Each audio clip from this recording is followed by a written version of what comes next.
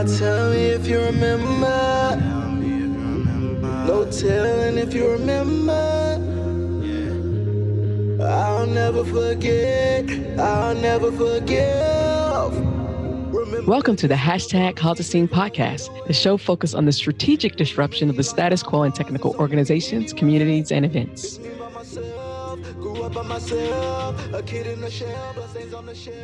Hello, everyone, and welcome to today's episode of the hashtag Cause a Scene podcast. Today's guest is Amelie. Amelie, could you please introduce yourself to everyone? Yeah, sure. My name is Amelie Lamont. I am an independent writer and product designer living in.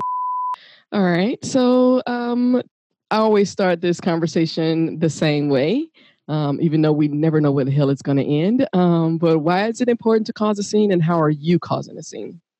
Yeah, I think it's important to cause a scene because I feel like we live in a society where people expect you to go along with the status quo and what's good. And quite frankly, from the perspective of a Black person and a Black woman, there's this expectation to kind of just shuck and jive for white people, essentially. So that's why it's important to cause a scene, because I'm not shucking and jiving for nobody. That's number one. And then, of course, in terms of what I'm doing to cause a scene, I feel like, obviously, again, not shucking and jiving, but making sure that you're giving back to the next generation. I feel like it's one thing to like be out in the streets, like doing the work that you're doing and kind of holding on to it for yourself because you're trying to get recognition or fame. But I don't care about that because the work can't be done unless you're passing on the torch. So talking to younger people about it, mentoring them, giving back to the community, uplifting people, because when all of us are uplifted, everyone wins. So that's it for me. All right. So I'm doing a happy dance over here. So you said three things that I want to address. Mm-hmm. If we get to it, we get to it. One is I love how you like the good things. And I put a question mark behind that because only people in power, the people in power get to say what's good, what's fair, and I'm just like, yeah, that's no longer acceptable anymore. I wanted to talk about shucking and jiving because that is something that I don't know everybody knows what the hell that is. So I want to give you a little sorry. No, don't apologize. It's an opportunity for white folks to learn. So shucking and jiving, in my view, and you can Google it, but shucking and jiving, in my view, reminds me of when I grew up and you saw Little Rascals with Buckwheat and Stymie. When you saw minstrel shows, that's that. Hey, yeah, I'm happy. I'm the happy little Negro. Yay! What do you want? What do you want? Yes. I'm always jolly. It's the mammy. It's the with the big round belly, with the big red lips, with the big bosom that white people can just cry in when they need to. It's that song and dance. And again, but let me put it in context. If it weren't for shucking and jiving, we wouldn't be here. That's true. So there was a time when shucking and jiving not only kept us alive, but helped us enter spaces that we weren't normally in.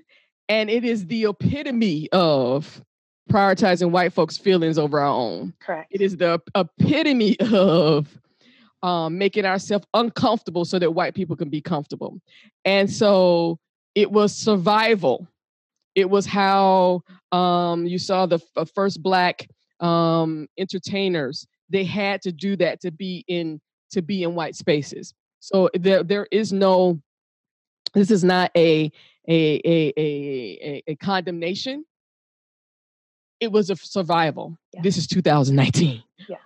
Don't expect me to fucking shuck and jive anymore. Exactly. So that's what that is. Yes. So, and the third thing that I love about passing the torch. This is the reason I do this work. Mm-hmm. I do this work. Well, there are two reasons. Whiteness is ignorant about its own history and every damn thing else. So it is my calling. I'm going to call it a calling as an educator, because I have the tools, the experience, the background to help students, because that's what I consider them, students, to learn the lesson by the end of the semester. There are very strict classroom management boundaries and expectations, and you see them pinned to my tweet. to my Twitter. This is how we're going to behave. This is how I'm going to engage. And I get to choose to change that because it's not a democracy. So that's that part. The other part is I recognize that I've set my life up in a way that enables me to push the envelope where other people can't safely do so. So when I'm talking about pay, when I'm talking about speakers fees, when I'm talking about consulting fees, when I'm talking to speakers for 2020 and I'm saying that you need to consider my safety, it means that you need to consider the safety of marginalized people as we continue to come into these spaces, because there are people in our communities that don't want us there. And when we're talking about open carry states, when we're talking about all these other things, when people can just walk into most conference things, whether they have a ticket or not, I mean, you might stop them for having a ticket, but that doesn't stop a person with a ticket not from meaning to do us harm. So I'm talking intensely about when I'm speaking moving forward, these are the things I need to put in place. You need to have put that in your code of conduct about no weapons will be allowed in this space. You need to put this about in your code of whatever about physical, how you will handle physical and verbal abuse. You really need to put those things down. So I totally get you about the passing the torch, because I want people who come behind me not to have to do this work. Exactly. 100%. All right. So I've said a lot, which is normal. So I don't even know how I came across you. I don't even remember, because I know I reached out to you a while ago, I think. So I don't even remember. My ADHD or ADD, whatever the hell it is, does not give me the wherewithal to remember what initially brought this conversation, how we got here. But I'm happy we got here. And so just tell me about yourself, beautiful. So talk to me. Yeah. Actually, I remember when I reached out to you, I was in a Slack community that someone had mentioned that you had joined, and you were causing a scene, and I was like, yes, I was so... Okay, so hold on, let me go back. But I had actually left that community way before you joined, because I left because of the white women in the community. Okay, hold on. We're going to pause right quick, because I need to make sure. I'm going to put this on pause. I need to know which group this is, because I've left many Slack groups because of this. But hold on just a second. All right. So I will definitely. Now we're back. She told me what Slack group it is. And I was there all of a month and a half. The GDI shit broke. And... Yep, and there was pushback in. Oh, that's my friend. Bitch, I don't care. She is causing harm to Black women. So, okay. So hold on. Let me go back and I'm not sure if you were able, because this is our initial. This was in December, so it has been a while ago. It was almost I'm not sure. So I'm not sure if you're going to be able to receive this message, but just want you to know that I really appreciate you and thank you for speaking up and standing up. To the Black people, to white people, and especially white women when they try to act if we're idiots or don't know anything. Girl, my job. I got you. I got you. Because I had tried when I was in that community. Something went down. And then, of course, like always, whenever like you're one of the few Black people, especially Black women in a community, anytime you speak up, you're aggressive, you're this, you're that. I'm like, I didn't curse at you. Okay, so but I'm gonna stop you right there. Because I need people to understand. I'm not gonna name this group. But I need you to understand why the fuck this is so fucked up. Because this is an invitation only group that's full of women, and it's and that's transgender women, anybody who identifies as a woman, I'm non-binary, and it's supposed to be a safe space. It is a invite only group that's supposed to be a safe space, and this is this group right here is one of the reasons I don't like whisper networks. This group right here, because there are people in this group who fucking cause harm and they can get away with it, or there are people in this group who know of people in the community that cause harm and they keep it right there within themselves, and then people who are in this group don't have the privilege to know about this information, so they're exposed to the harm that these other people they know about. Yes. Oh my God, girl, you just hit a nerve with me. Yeah, and I've actually gotten to the point where I've noticed that like a lot of communities that specifically center women is honestly, it's just straight up code for white women. So it's white feminism. Yeah. And so I'm like, I can't, like there was another one when I quit my job in April, they were like, you should join it. And I was like, okay. And then I go and they're like, oh my God, like, I just like, my manager just like, how do I talk to my manager about like getting like an increase? Cause like he sneezed and I just like feel really hurt. And I was like, I can't. So let me just leave this Slack group for my safety. Yeah. And for people who are gonna get pissed that she mocked you, so fucking what? Get out your feelings. No one gives a shit. Because you mock us constantly. We're mocked in media. We're mocked everywhere. So it is okay. And this is an uncensored show, so she can say whatever the hell she wants because I know that voice as well. I've heard it myself. Yes. From Becky. Yes, Becky. Oh, Kim, could you please that right there? I mean, that was so that was a bit aggressive. Bitch, let me tell you what aggressive is. I have not shown you aggressive. If you knew how long it took me to write this damn email so that we wouldn't have this conversation, and we still having this fucking conversation. So I'm like, fuck it. I'm just going to say whatever I want to because we going to have this conversation regardless. So there it is. Oh, yeah. White women, they know. I mean, it is not hidden. I don't hide it. They are the big white dudes. I just kind of shake my head at because I really believe that they would be extinct if they didn't have privilege. I really believe that privilege was created because these motherfuckers would not be alive. They would just stumble over and fall off cliffs and all kinds of stuff. So I just like I look at them and shake my head. But it's white women who have the power and the privilege to align with other women who we could all collectively uproot and dismantle systems of oppression, and yet they continue to prioritize whiteness over anything else. And that's what white feminism is. It's going into these spaces and them requiring me to only focus on my gender when my race is what causes me death. I mean, I can say, unless I blocked it out, I am thankful that I'm not one of the 1 in 3 women who've been sexually assaulted. So I don't have that. I haven't been sexually harassed because in the situations that I've been in, I can be the harasser because I know that's what we did a lot in high school as teachers. We sexually harassed each other all the fucking time. That's how we got through the bullshit, but it was jokes. I've never been in a situation where I felt endangered. I haven't felt endangered because I was a woman. I've been in situations I definitely felt endangered because I'm Black. Because I feel like from the perspective of a Black woman, we're not even seen as women in the first place.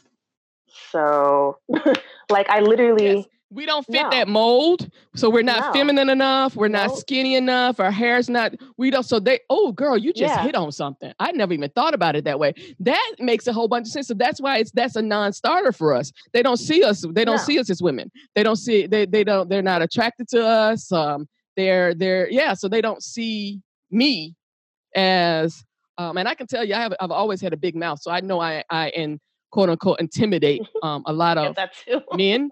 And my issue is and if you look up the definition of intimidate, I didn't do that. You just don't know how to manage your grown ass feelings, and that ain't my issue.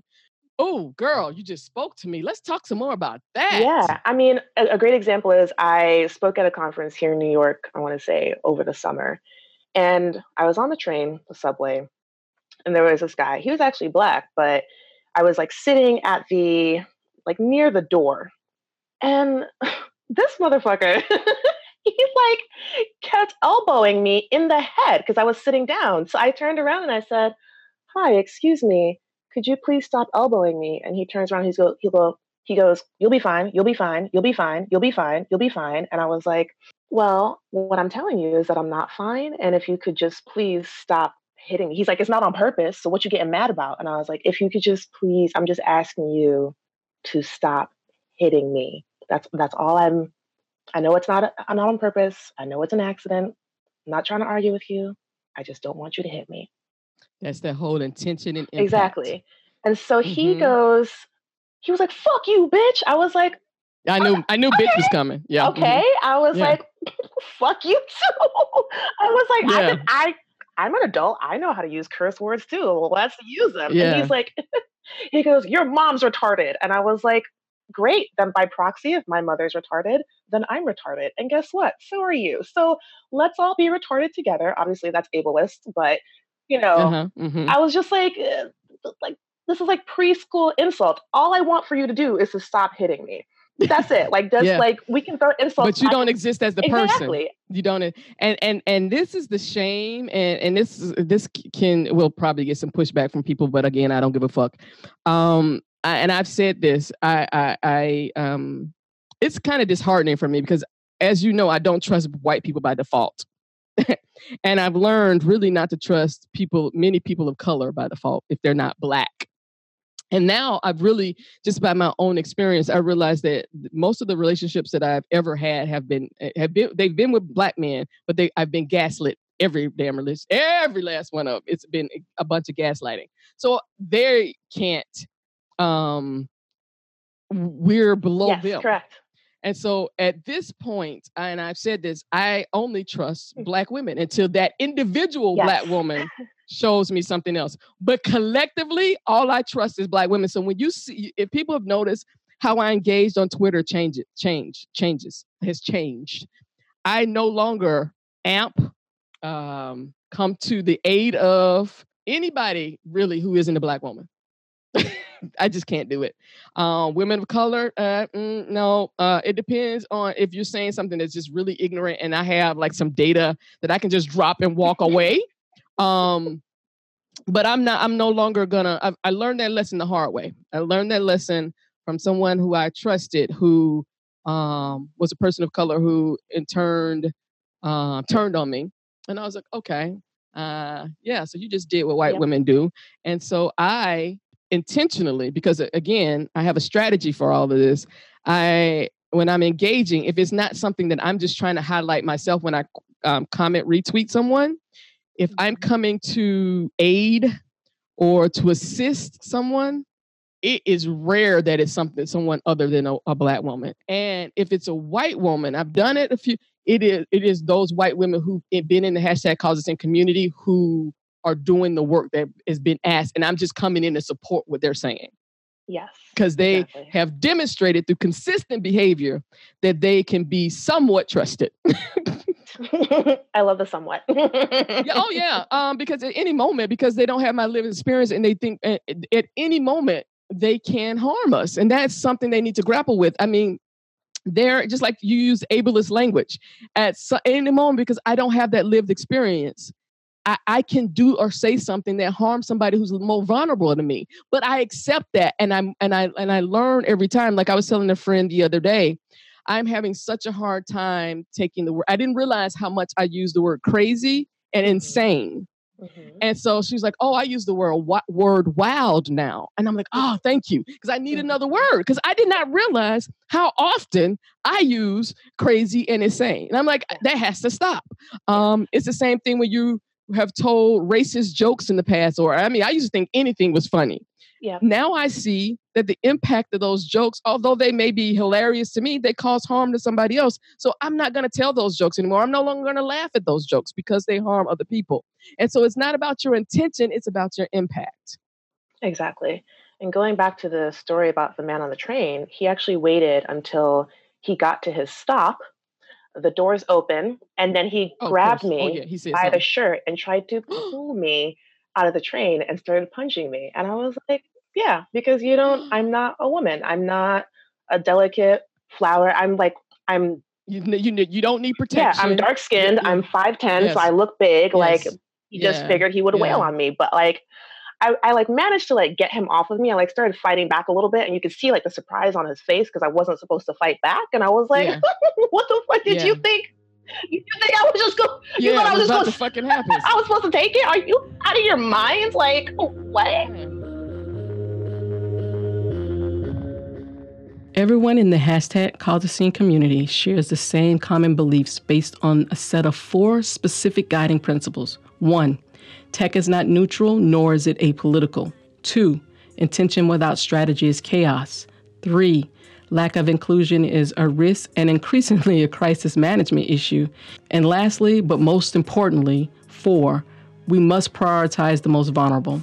To find out more about the guiding principles and adding them to your Twitter profile banner, please visit #causescene.com. I was supposed to take it? Are you out of your mind? Like, what? So, that's a big part of it, too.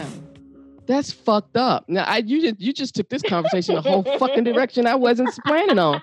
Damn, that's just sitting with me because that is so true. Mm-hmm. That is what we're seeing with our Black trans women. They're being killed by Black men. And it's because I say this, we all have a level of internalized white supremacy and anti-Blackness in us. And I say this because I don't want to be exclusionary because I'm sure Indigenous women feel the same way. But I don't have that lived, I'm going to put a period on that, feel the same way, period. I don't have that lived experience to speak to that. So I won't try and attempt to speak to that. But I can tell you as a Black woman, that's pretty fucked up with what you just said to me. And did someone come to your aid? No, not at all. But if it was Becky, oh Lord. Oh yeah. Yeah. Oh. Luckily, it lasted for like less than 10 seconds because I was just sitting there and when he like got off the train, there was like one person that was like, "Hey, cut it out," and then he like ran off of the train. And I was like, when I told like some of my friends after, like specifically some other Black women friends, like one Black woman was like, "Did you call the police?" I was like, "Girl, why?" They weren't gonna like. First of all, it's a moving train, so what use would that do? And second of all, even if I did, they weren't gonna help. Third of all, like there was a whole car full of people who saw exactly what happened. And quite frankly, if it had gone on longer for like maybe 20 seconds or 30 seconds, I guarantee you people would not have helped. They would have whipped out their cell phones and started recording it. Exactly. Because we're animals. So because we are less than human. And that's not the first time that's happened to me on the train. Oh, whoa, what? Yeah, it's not. Like right after the election, this was a white guy. I was walking to like another car, like in between cars, which you're not supposed to do, but I was doing it. So I was walking to another car and this white guy just like kicked me. And I was just shocked. And I was like, and I didn't touch him. I was like nowhere close to him. He just like went out of his way to kick me. And I turned to him and I go, "Hi, did you just kick me?" And he just looked shocked because what he was planning to do was kick me and have me just go, "Oh no, how?" Just like not say anything. So I literally eye contact. I was like, "Did you just hit me?" And he was like, and I was like, try it again, bitch." He just looked at me like, and I was like, "I don't know why you thought it would be a good idea to kick me, but like, who did you? I kind of want to fight you right now. I'm not going to because I don't want to go to jail because that's what would happen. But like." Yeah. Okay, so I want to stop right here because this is taking a turn, and I don't want to leave this without my white audience understanding what you just said. This is why my gender is not a priority for me. There's a guest who I'm looking in her face who's told me 2 instances where men have assaulted her, and you knew that there was nothing that the police would do about it. We're not having the same. We're not having the same. In the case of one of them, because they're white, the police doubly wouldn't even believe that anything had happened. And then also with the Black man, even if there was police, the other thing I struggled with, well, I was like, well, damn, like he's a Black man, and there's already. I was like, Girl, that fucks our heads up. That's why we stay in abusive relationships. That's why I tell this story about when people like white people call the police all the time. Just call the police all the time. Girl, I read a story about in New York how they're getting more rat calls. Yeah, exactly. Because gentrification. Yeah, and you're in communities. The people used to the rats. They like, fuck it. What you want to do? But they keep calling folks, and the people like, okay, it's rats. Get over it. You moved here. Yeah, exactly. But it speaks to, and I've said this before, that we're having totally different experiences. So if I'm at a family reunion and Uncle Bob, no, I don't have an Uncle Bob. That sounds too white. I have an Uncle Hakeem. There we go. No, George is a family name. So I have an Uncle George, right? Okay. Uncle George gets drunk and starts acting belligerent. What the fuck are we gonna do? Is it A, call the police? B, just look at this motherfucker like, oh my God? Or C, are we gonna make Uncle George go lay his ass down somewhere until he sobers the fuck up, and then somebody gonna take him home? which option do you think white people gonna go with A? Yeah. We gonna put his ass in that room. Yep. And shut if you don't shut the fuck up talking to us. every time we gonna cuss his ass out. Every fucking time you drink, you show your fucking ass. The hell wrong with you? But we're not gonna call the police because we know to call the police on Uncle George may not last. He may not make it alive out of that situation. Yeah. Correct. So we're gonna deal with the trauma and the abuse of what the fuck Uncle George giving us. Mm-hmm. Because, like you just said, we're thinking about the black man and making sure he's safe. Yep. But that is so fucked up because now let's take this full circle. So we're talking about Becky and her feelings and the shucking and jiving that we've had to do. Black women having to raise white babies to the exclusion of their own babies being taken and sold. And even today, when you see the mortality rate of our mothers and babies, and then we have situations where the men in our lives are abusive to us because of, again, internalized white supremacy and anti-blackness. This is not the conversation I thought I was going to have, but this is the conversation obviously we needed to have because no one has been on the show to talk specifically to the pain of being Black women. And when you throw out that trope of an angry Black woman, we have fucking reason to be angry. Yeah, correct. And you ought to be glad. You ought to pray to with whoever you believe in on a daily basis that we have not knocked you in your goddamn throat. Correct. I agree. Your ass is on the train commuting or walking down the street and you've been assaulted twice just fucking because. Mm-hmm. Yep.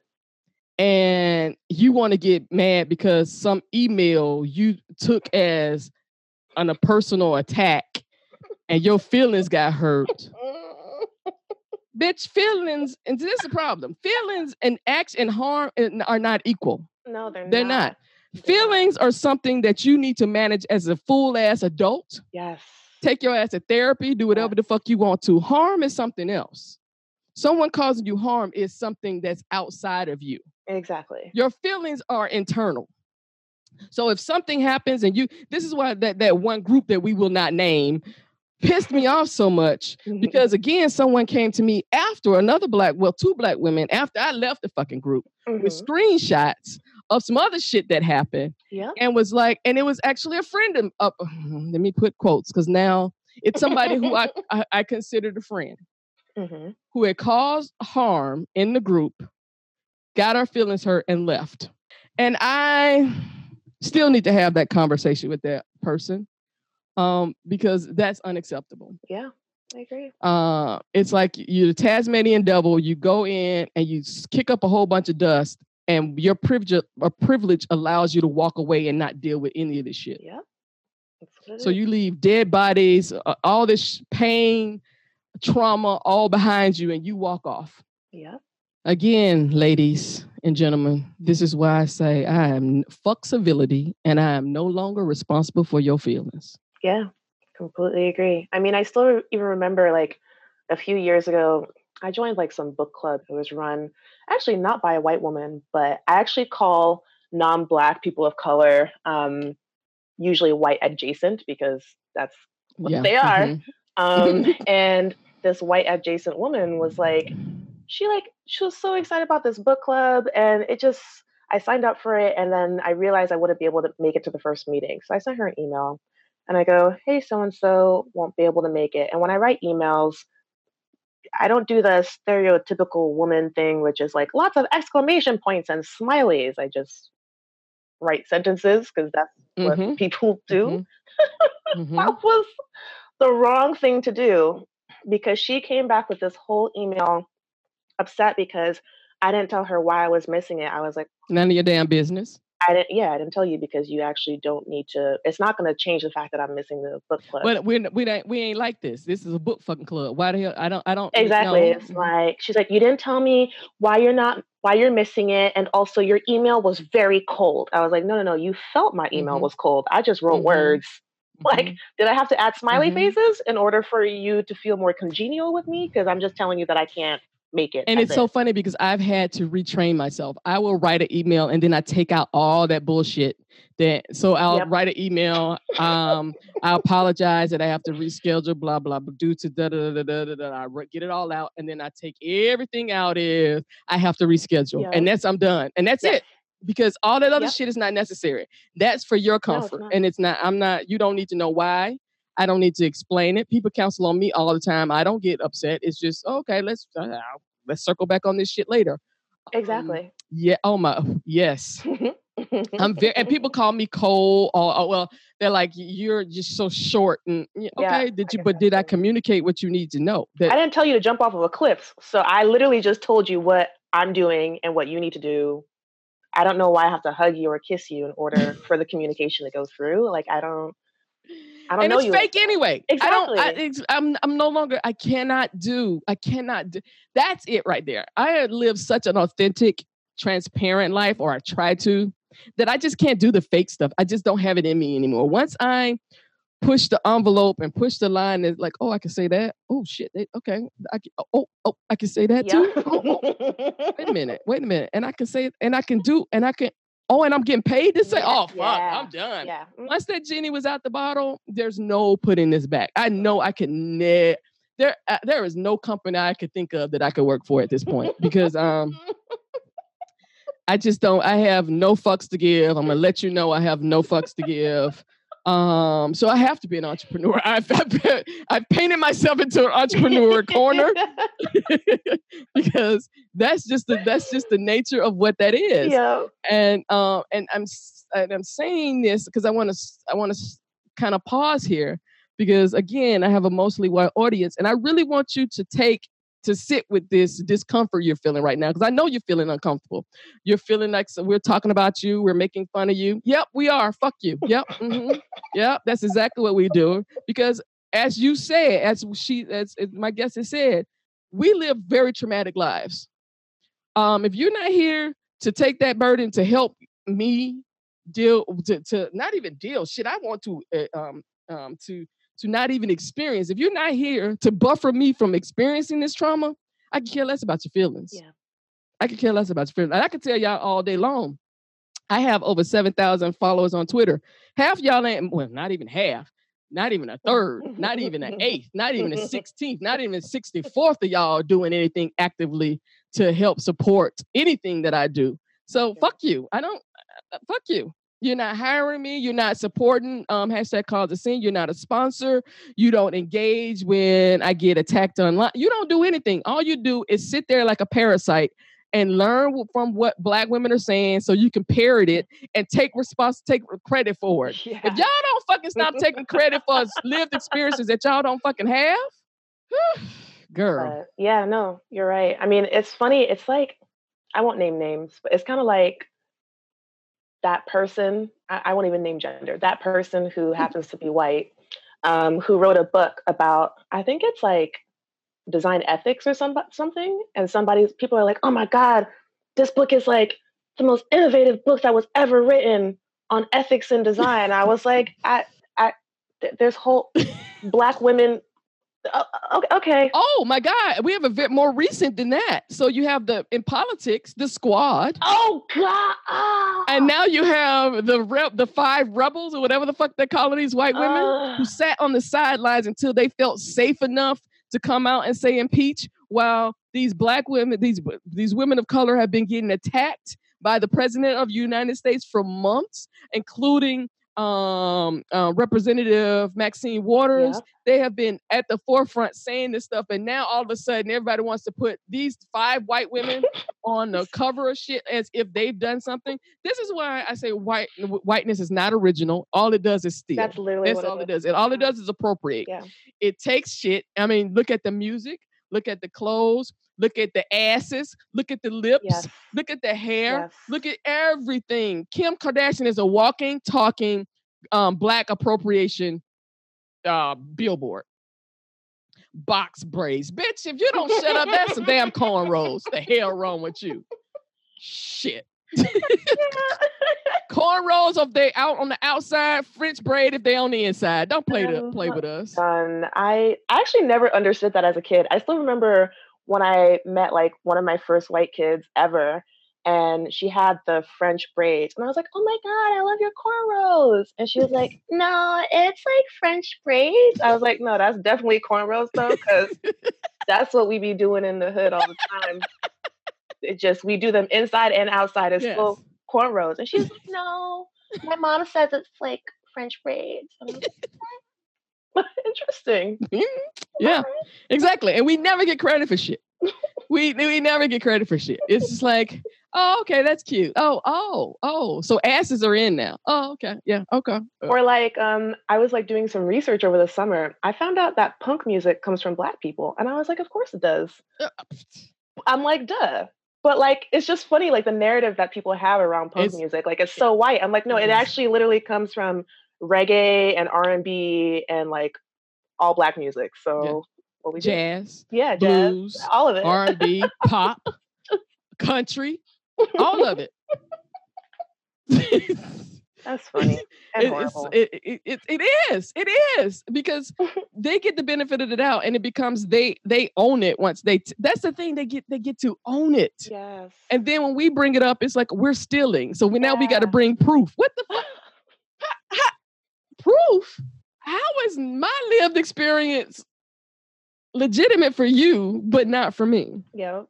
It's all very again, I know white people are uncomfortable, but you'll be all right. You'll be just fine. You know me, I like to make you as uncomfortable as possible. So this is right up my alley.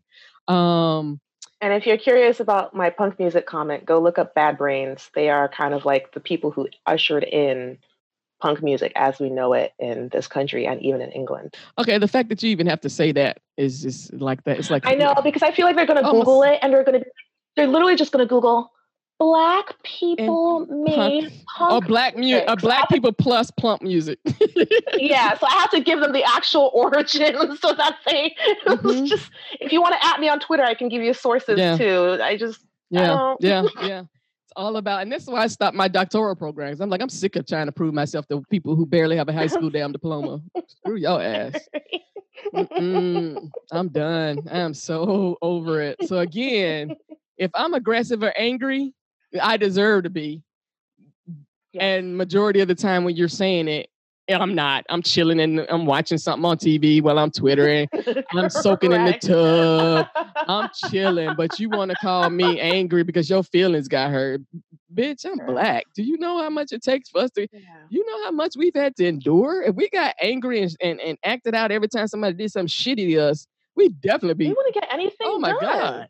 Girl, y'all just don't know. It's like, Lord, this is why I tell y'all that I don't trust. And the reason I trust Black women only, basically, and in the rare occasion, there's some other folks, is because I know you've not had my experience, but you had similar experience. It's like when you said shucking and jiving, I knew exactly what the hell you was talking about. That's what I loved about Toni Morrison. If you haven't seen her documentary, she talks about the white gaze. She was not writing for the white gaze, which meant she could care less if you understood the language. She was not giving you a bibliography. She was not giving you appendix to look. This was not writing for you. She was writing for people who had this lived experience. And if you want to know about it, you was going to have to do the research on your own. She was not setting it up so that you could understand what, and this is why I do this. When I talk about business, when I talk about everything, it's from a perspective of screw the right thing to do. This is the shit you got to do if you want to be successful in your company, period. But my lived experience, I'm going to give it to you how I give it to you. And if it's raw this day, and if I feel that you're somebody I really want to break some shit down to, that is more emotional labor on me, which means I have to go into my damn trauma and pain to explain some shit to you. So that I don't owe you that. I don't owe you to expose my pain and trauma to you. I don't owe you that. And the fact that you require it, it is so demonic to me. It's just like, and also like especially demonic is some of them require you to talk through and to like talk about that pain and suffering, and then they still don't learn anything from it. But it's like it's almost as if like Black people having a conversation or engaging in anything isn't worth value unless there's like Black pain of some sort. I'm now ready to articulate and to publicly share my need to shift from causing a scene. Currently, this work, this push for equity, for minimizing harm, and for prioritizing the most vulnerable, is collectively viewed by many as noise, bullying, troublemaking, as contrarian for controversy's sake, rather than what it is, a necessary evolution for the overall health and well-being of those who work for us, partner with us, buy from us, invest in us, and society as a whole.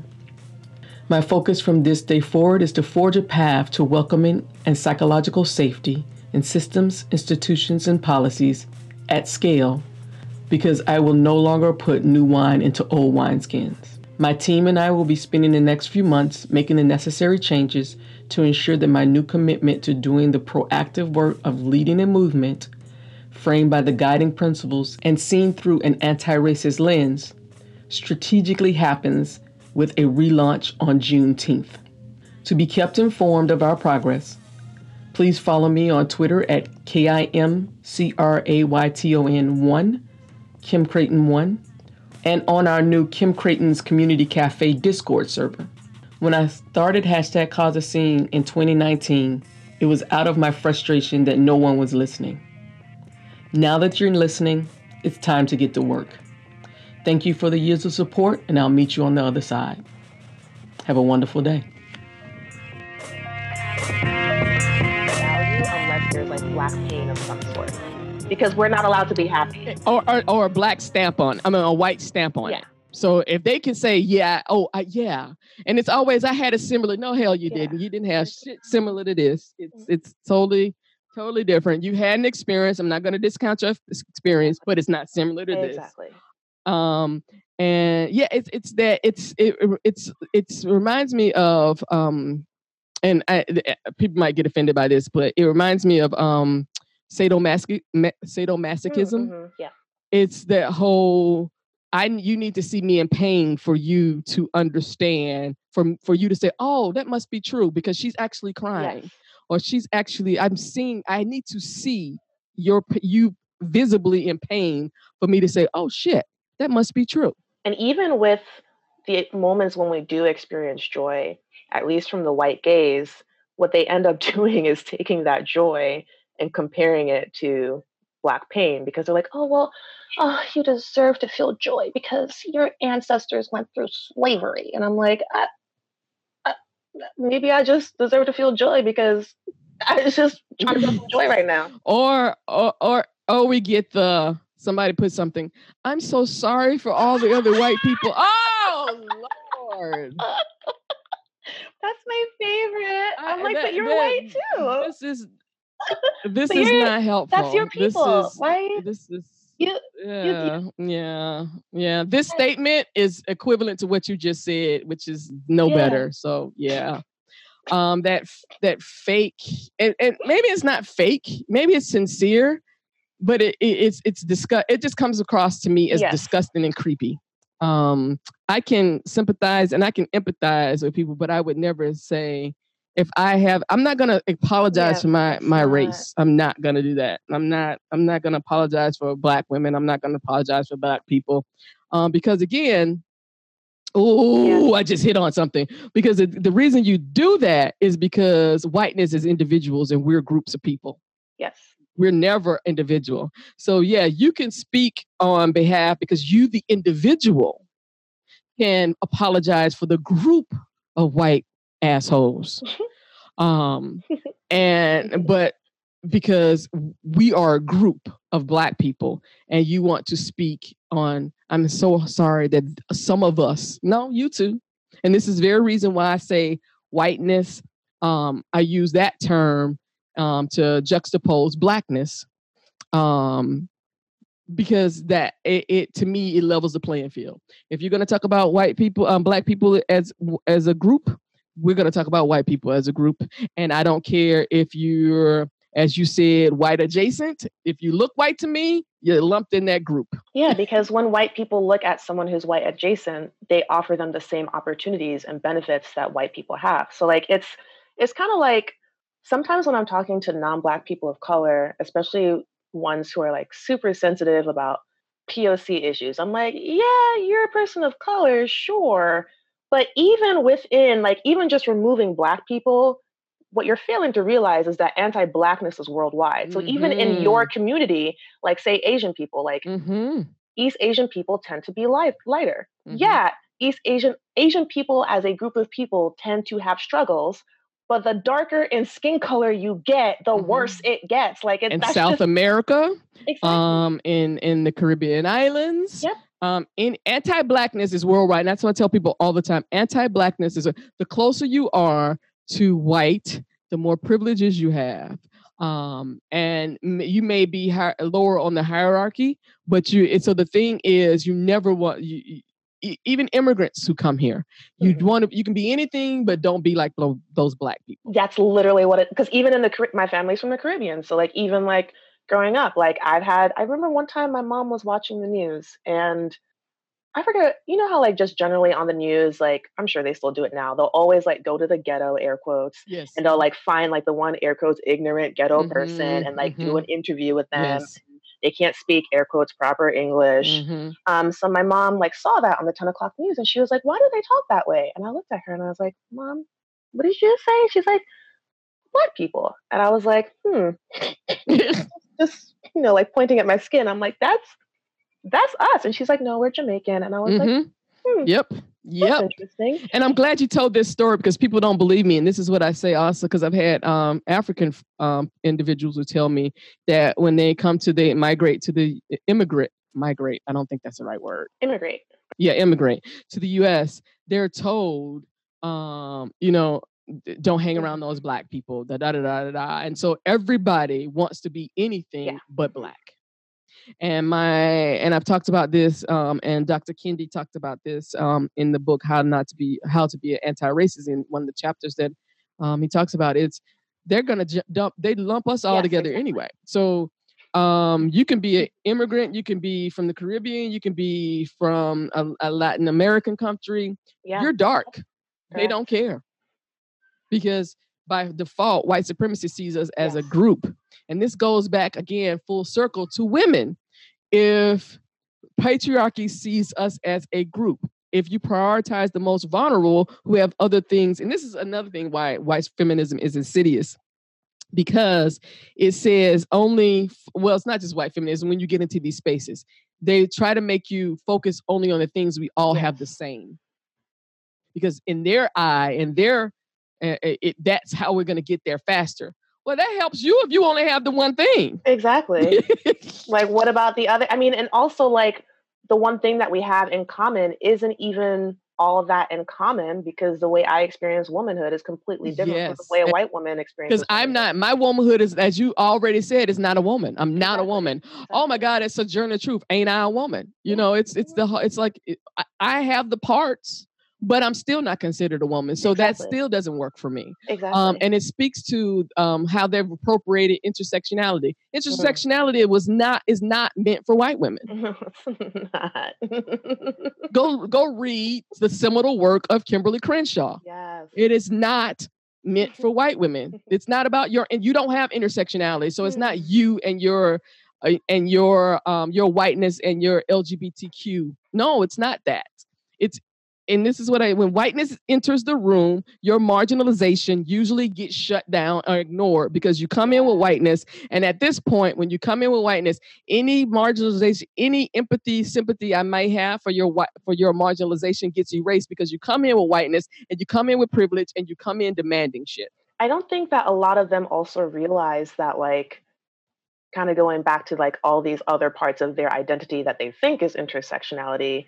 Like, I still even remember when the election happened and I had a white friend who was identified as a woman at that time. And they were like, yeah, like, this is so bad. Like, you know, Trump is going to like come after people like me. And I was like, girl, you're white. Like, you're going to be fine. And she's like, no, I'm trailer trash. And I grew up like in a trailer park and I grew up poor. I was like, yeah, I get you. I hear you.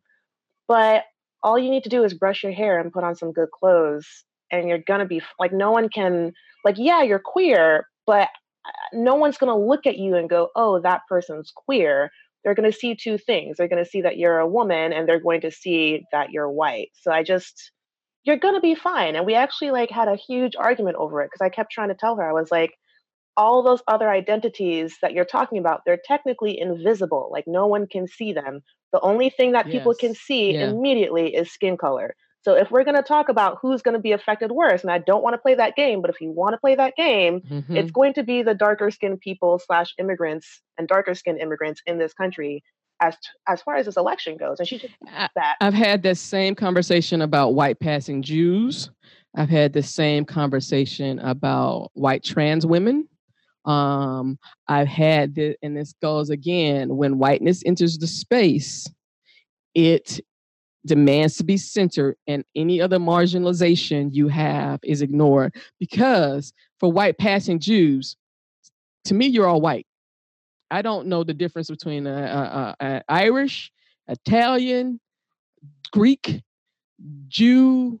If you look white, it's in my best interest for my safety to lump y'all all together. Yes. Because if I spend time doing that other stuff, it might cause me harm. Yep. For white trans women, you're causing harm to Black and brown trans women when you come into lesbian and non-binary spaces, demanding that these women no longer talk about their cycles. Yes. They no longer talk about pregnancy, that they no longer talk, because it's not the thing that you have in common.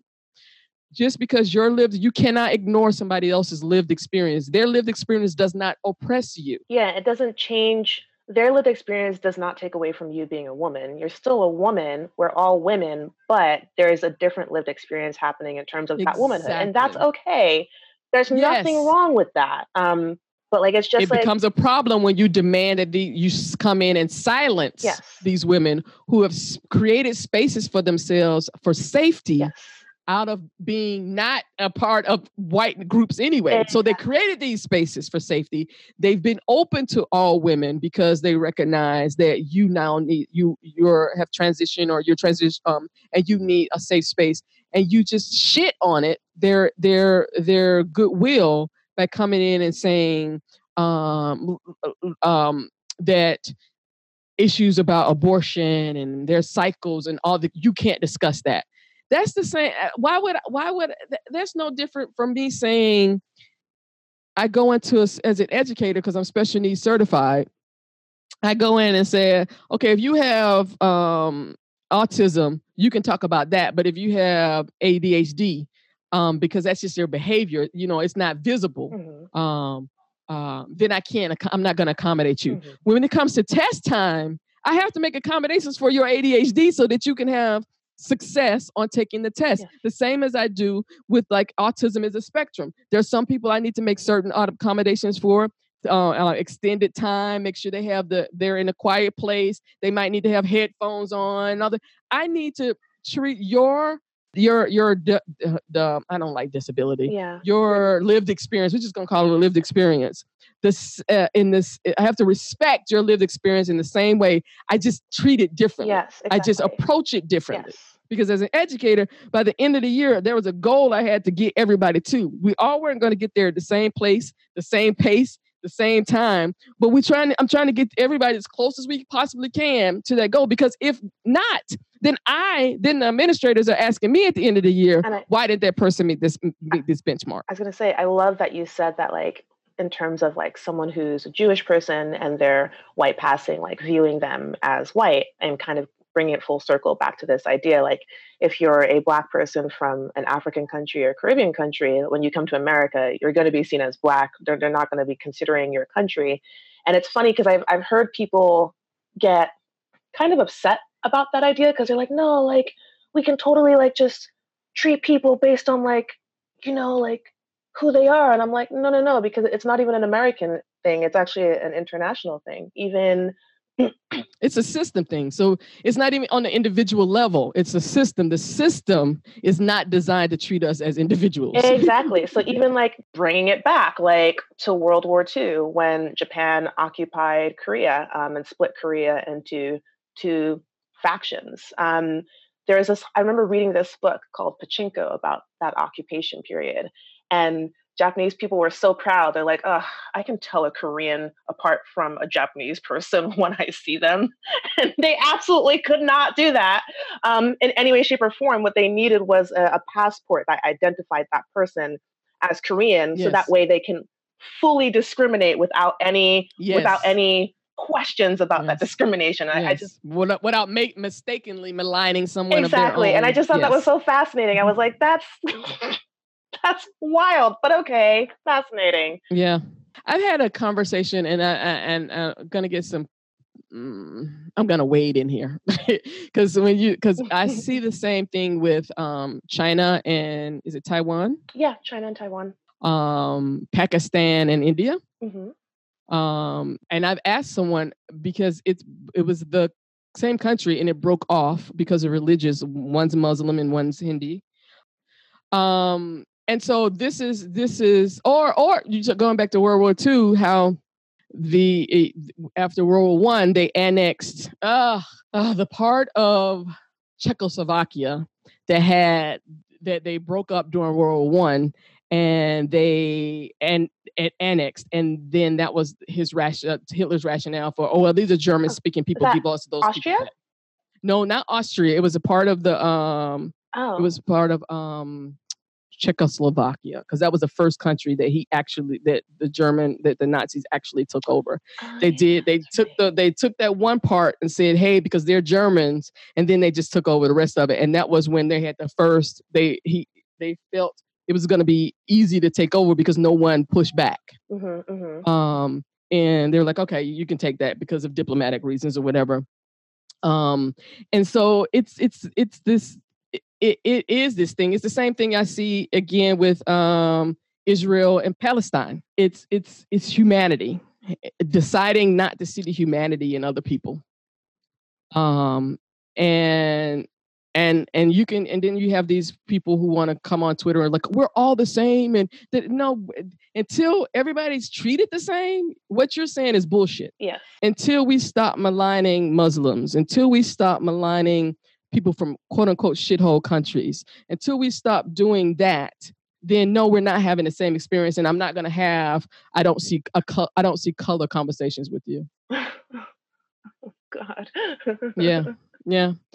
We're not doing that, because for me to do that makes you comfortable and it puts me in danger. And we're no longer doing that in 2019. I'm no longer putting my sanity, and I'm not using this as an ableist. I'm not putting my sanity in jeopardy to please privileged white people. It's just not, or wherever privilege is. And that's another thing. Privilege changes based on what group you're in.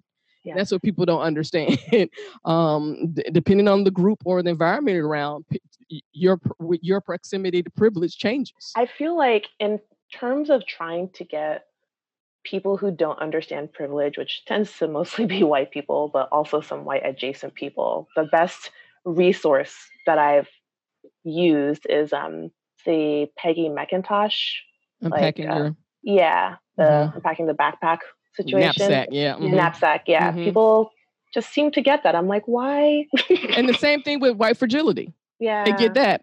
And so that's been an interesting dive into for me lately, particularly since I'm doing the How to Be an Anti-Racist podcast, because I'm going to continue to do books. It's the book club, and I've decided that will not be highlighting any white writers. Yeah. I will not be highlighting whiteness studies, because again, they speak specifically to their white experience, but they wouldn't understand their white experience if they did not juxtapose it to a Black experience. Yes, 100%. So I'm not going to dive into it, because White Fragility is a great book. It's a great thing for them to, but you're going to do that on your own. We're going to talk to some Black folks who going to help you see the light of day. So the next book we're going to be reading is The History of White People, by Nell Painter. Yeah. Nice.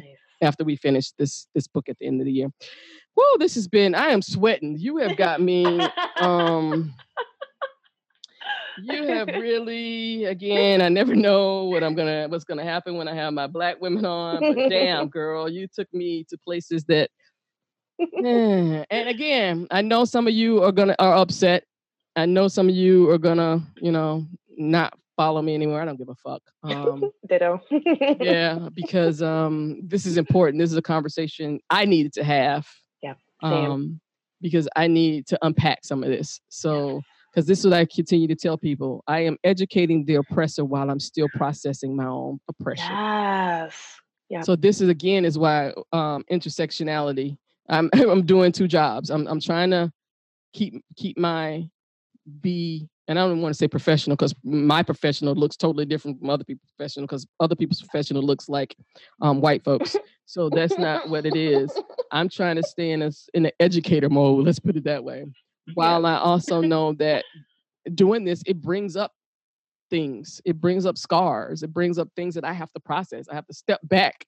It's the reason why I only work 4 days a week. I can't do this shit every day. I love that you work 4 days a week. That's delightful. Yeah, I can't do this every day. And I'm usually done by 1 o'clock because I need to. Yes. I need to be done. I gotta.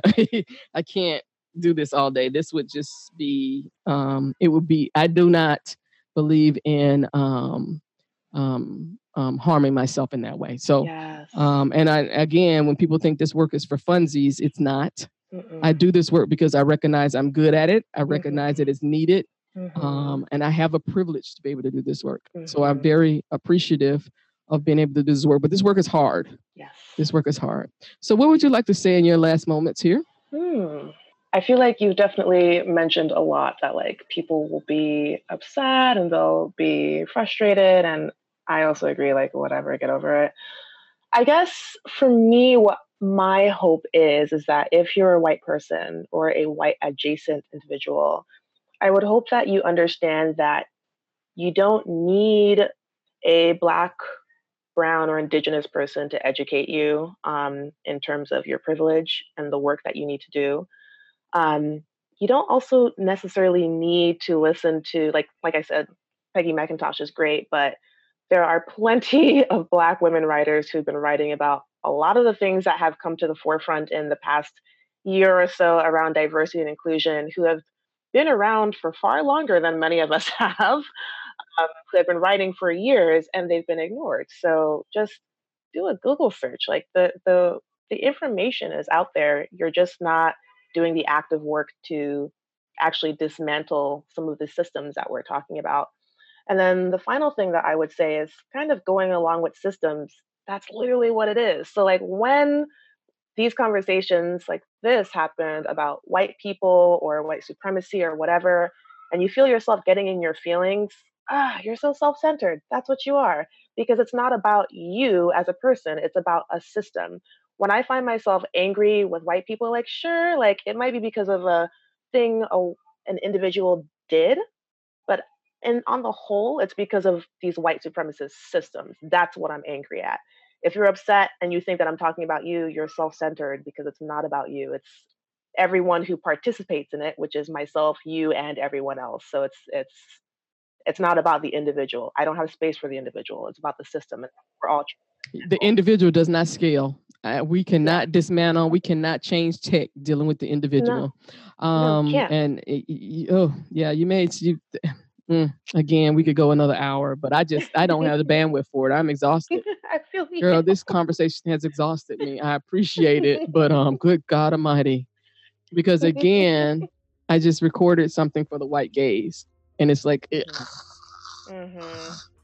feels so disgusting. But if it didn't help me, I wouldn't be doing it. So, thank you so much for this candid conversation. Yeah, thank you. Take a breath. And have a wonderful day. You too. Okay.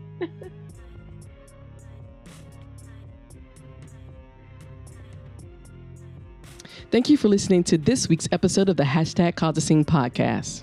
And I'd like to thank all our current sponsors of the podcast and the Hashtag Cause a Scene movement.